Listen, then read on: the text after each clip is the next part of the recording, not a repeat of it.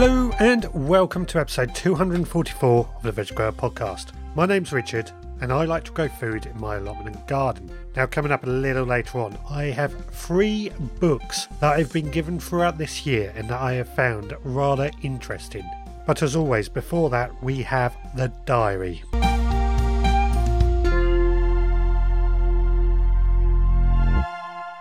Well, today is Saturday the 8th of November 2019.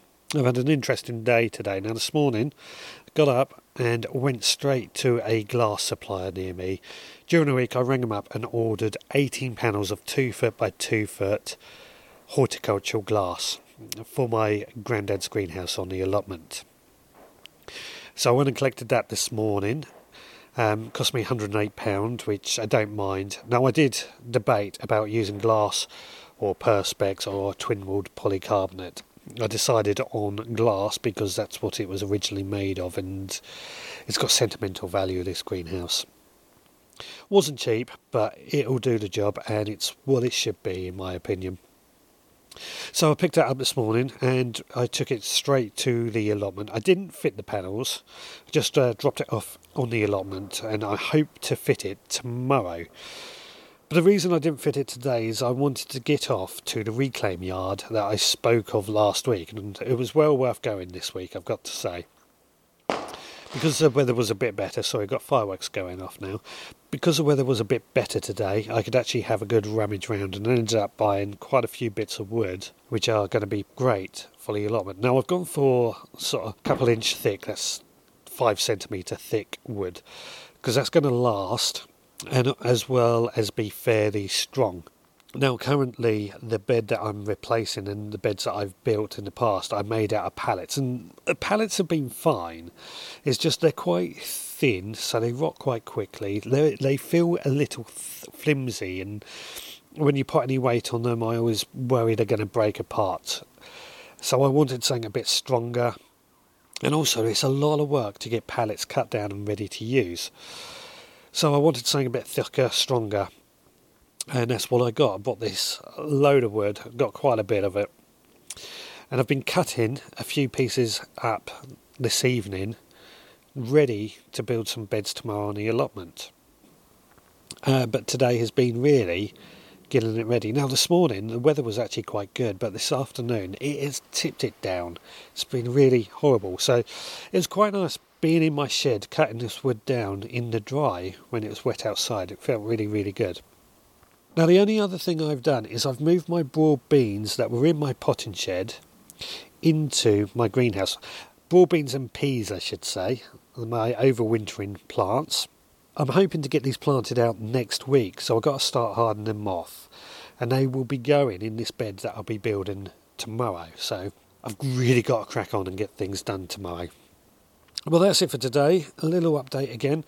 Nothing going on during the week because it's dark when I get home from work, but it's feeling really good at the moment. Things are really starting to take shape again. Well, today is the 10th of November 2019, and I have spent the morning on the allotment. It's actually been a really nice day. A little chilly, but the sun is shining. And typical thing, isn't it? Us Brits talking about the weather. Now, what have I been up to today? Well, I had 2 jobs that were my main focus today, both of which have been achieved. Now, the first one was fitting glass panels to the greenhouse. Now, you may remember yesterday I said I had bought the panels and dropped them off at the allotment. And the first thing I did when I got here today was fit the panels. I did buy some extra clips to hold the glass panels into place. And I went around fitting all these glass panels. It went okay right up until the last glass panel. Now, that last glass panel was by the front door. And there happens to be a bolt that goes through the door to the frame to hold the sort of door into place. And that bolt was sort of in the way as I was trying to fit this glass panel. And that meant that the glass snapped in half, which is a real pain in the arse. It means I'm going to have to go buy another one, but 1 out of 18 ain't bad. Anyway, with a greenhouse now up and running, I quickly sowed some of my Adelaide carrot seeds inside in the square pot that I spoke of last week. These I found in my greenhouse. They're kind of made of a green tarpaulin. I filled one of those up last week, multi-purpose compost for down here. I've also got one at home, and I've sowed some Adelaide carrot seeds in there. I don't know how they're going to get on, but we'll be interested to find out. Then I moved on to my second main job that I spoke of yesterday, and that was replacing one of the beds. Now, originally this bed, which would have been one of the first beds to be built, I made out of pallet wood, and it started to rot quite a bit in places. So I've removed all the pallet wood, and then the wood that I cut yesterday, I've built a new bed from. Now I'm quite liking this. Being 2 inches thick, it's nice and solid. And I actually really do like this. Yeah, it's nice and solid. It's not going anywhere. I can stand on it. I'm standing on it right now, actually. And it's staying. If this was a pallet wood, I couldn't stand on it. Now, not that I make a habit of standing on beds.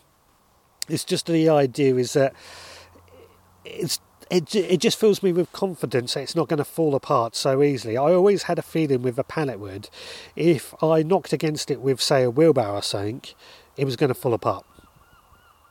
Now, as I was building this, I made a point of making the path in between this and the bed next to it a bit bigger. Originally, the paths were 30 centimetres apart, which when I designed this allotment, I thought 30 centimetres will be enough. But this wasn't. Couldn't get a wheelbarrow down here, which wasn't too much of a problem in the beginning. But as I've gone along, moving lumps of horse manure and compost down here has been problematic. So I wanted to be able to run a wheelbarrow down here.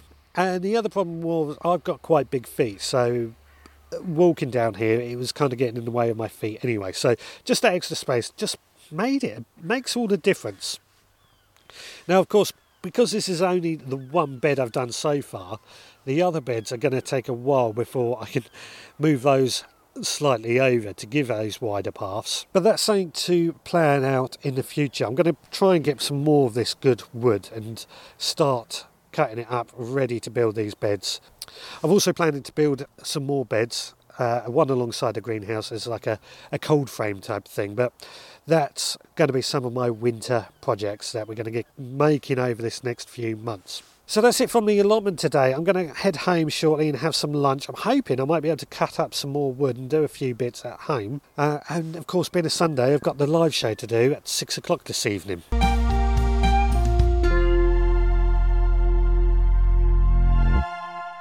This week's tip of the week from the RHS Plant Grow Harvest Calendar is: make the most of fading light by moving houseplants to window ledges, but move them again if frost hits.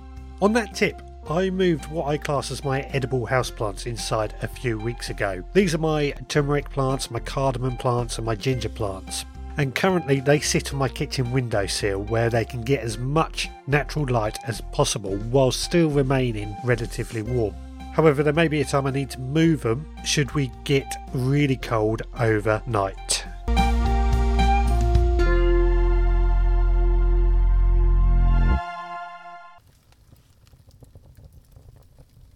I have a huge collection of gardening books which seems to be forever growing, and with these colder, darker nights that are now drawing in, something I quite like to do is sit down by the fire and read through many of these books with a notebook and start making plans for the following year.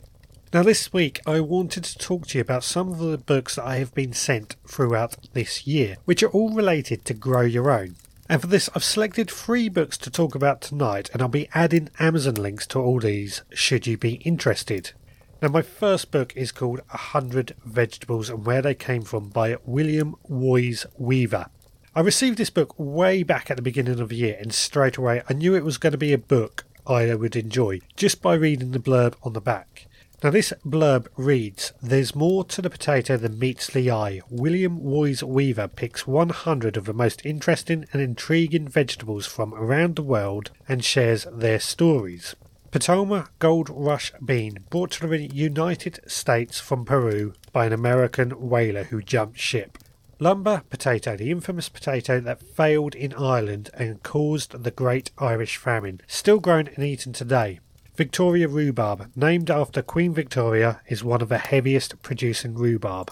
Little Nubian pepper, an old Jamaican pepper known as a sore throat pepper, believed to soothe sore throat when infused with rum and used as a gargle. Now that blurb on the back kind of piqued my interest. I'm always interested in the stories that go on behind the vegetables. There's so many stories and information that we can learn that just makes all these vegetables a little bit more interesting. While reading through this book, it takes me back to the days of an old-fashioned BBC reporter reading it to me. But that was before I found out that the author was from the United States, and this book was kind of intended for that market. In fact, I got my friend Richard Vobes to do some voiceover when I used an extract of this book in a chickpea video earlier on in the year. He's very good at voice imitation, and actually I'll play the audio now and it'll give you a sense of what I'm talking about. The challenge of a good kitchen garden is to determine the limits, that is, just how far one can test the climate and soil. I had never grown chickpeas until I acquired this one, and I have satisfied my intuition that gardeners, in the northeastern part of the country at least, have not explored the full range of things that they can grow. This is because the selection of chickpeas to choose from is enormous. From popping chickpeas and black-seeded varieties to the large Italian sorts with flavours like chestnuts. We seem to imagine that chickpeas are strictly Mediterranean, even though the Pennsylvanian Germans grew two sorts in the 18th century.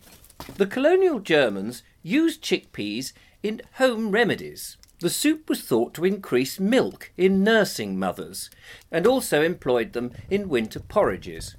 One of the sorts was described as red, actually red-brown, and this is what inspired me to try the Iranian chickpea that resembles the desi-type red chana of India.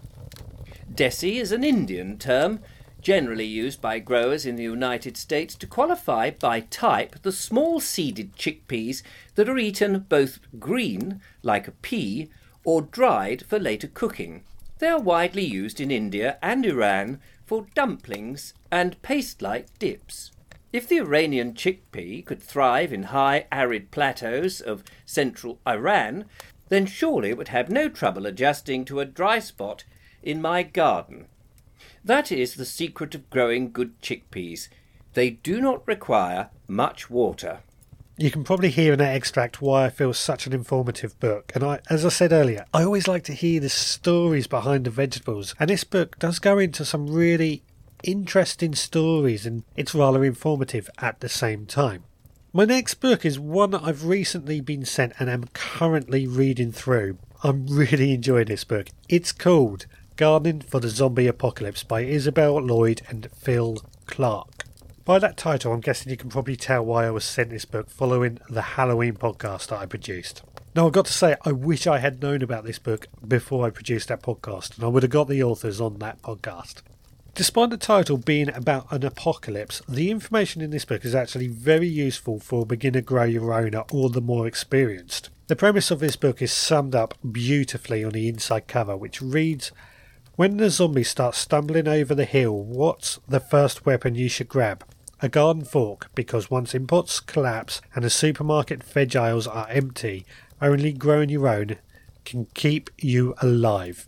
This straightforward and useful guide will help you do it. Yes, you're probably stuck in a flat above chicken cottage and have never watched Gardener's World and would rather eat compost than meet Monty Don.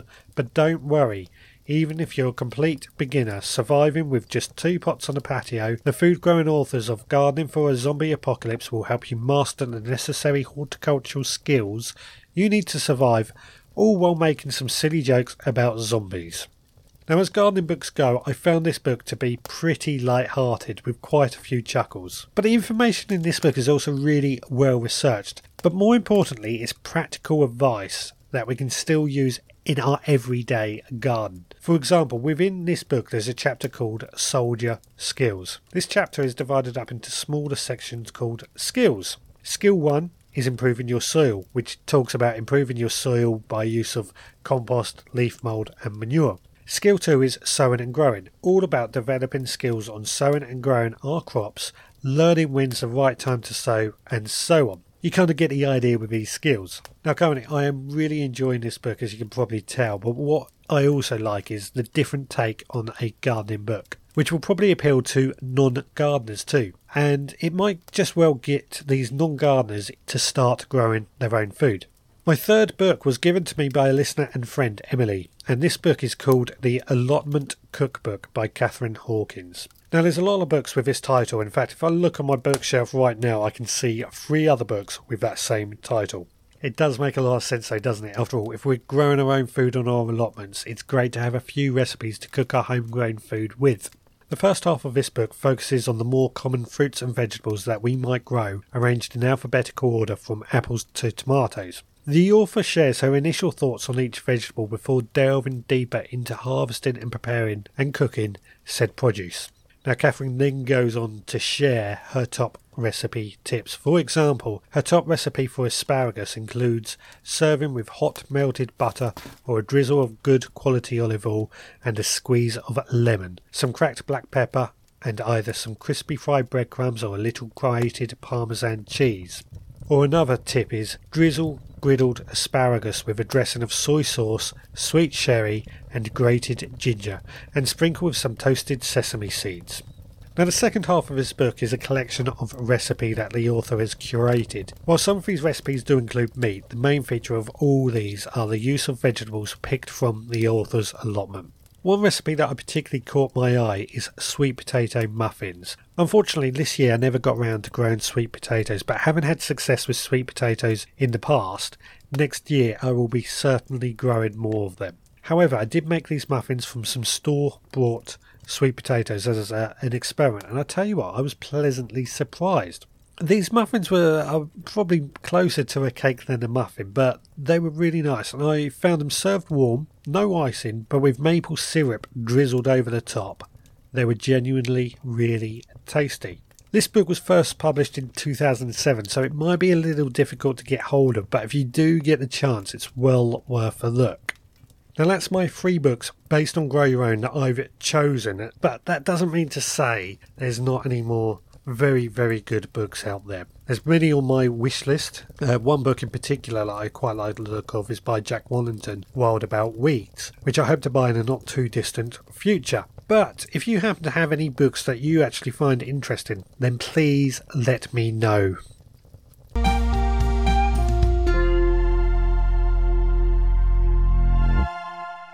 Well, thank you very much for listening again this week. If you want to get in touch, then you can email me, richard@theveggrowerpodcast.co.uk, or you can leave a comment on the blog post at theveggrowerpodcast.co.uk for this episode.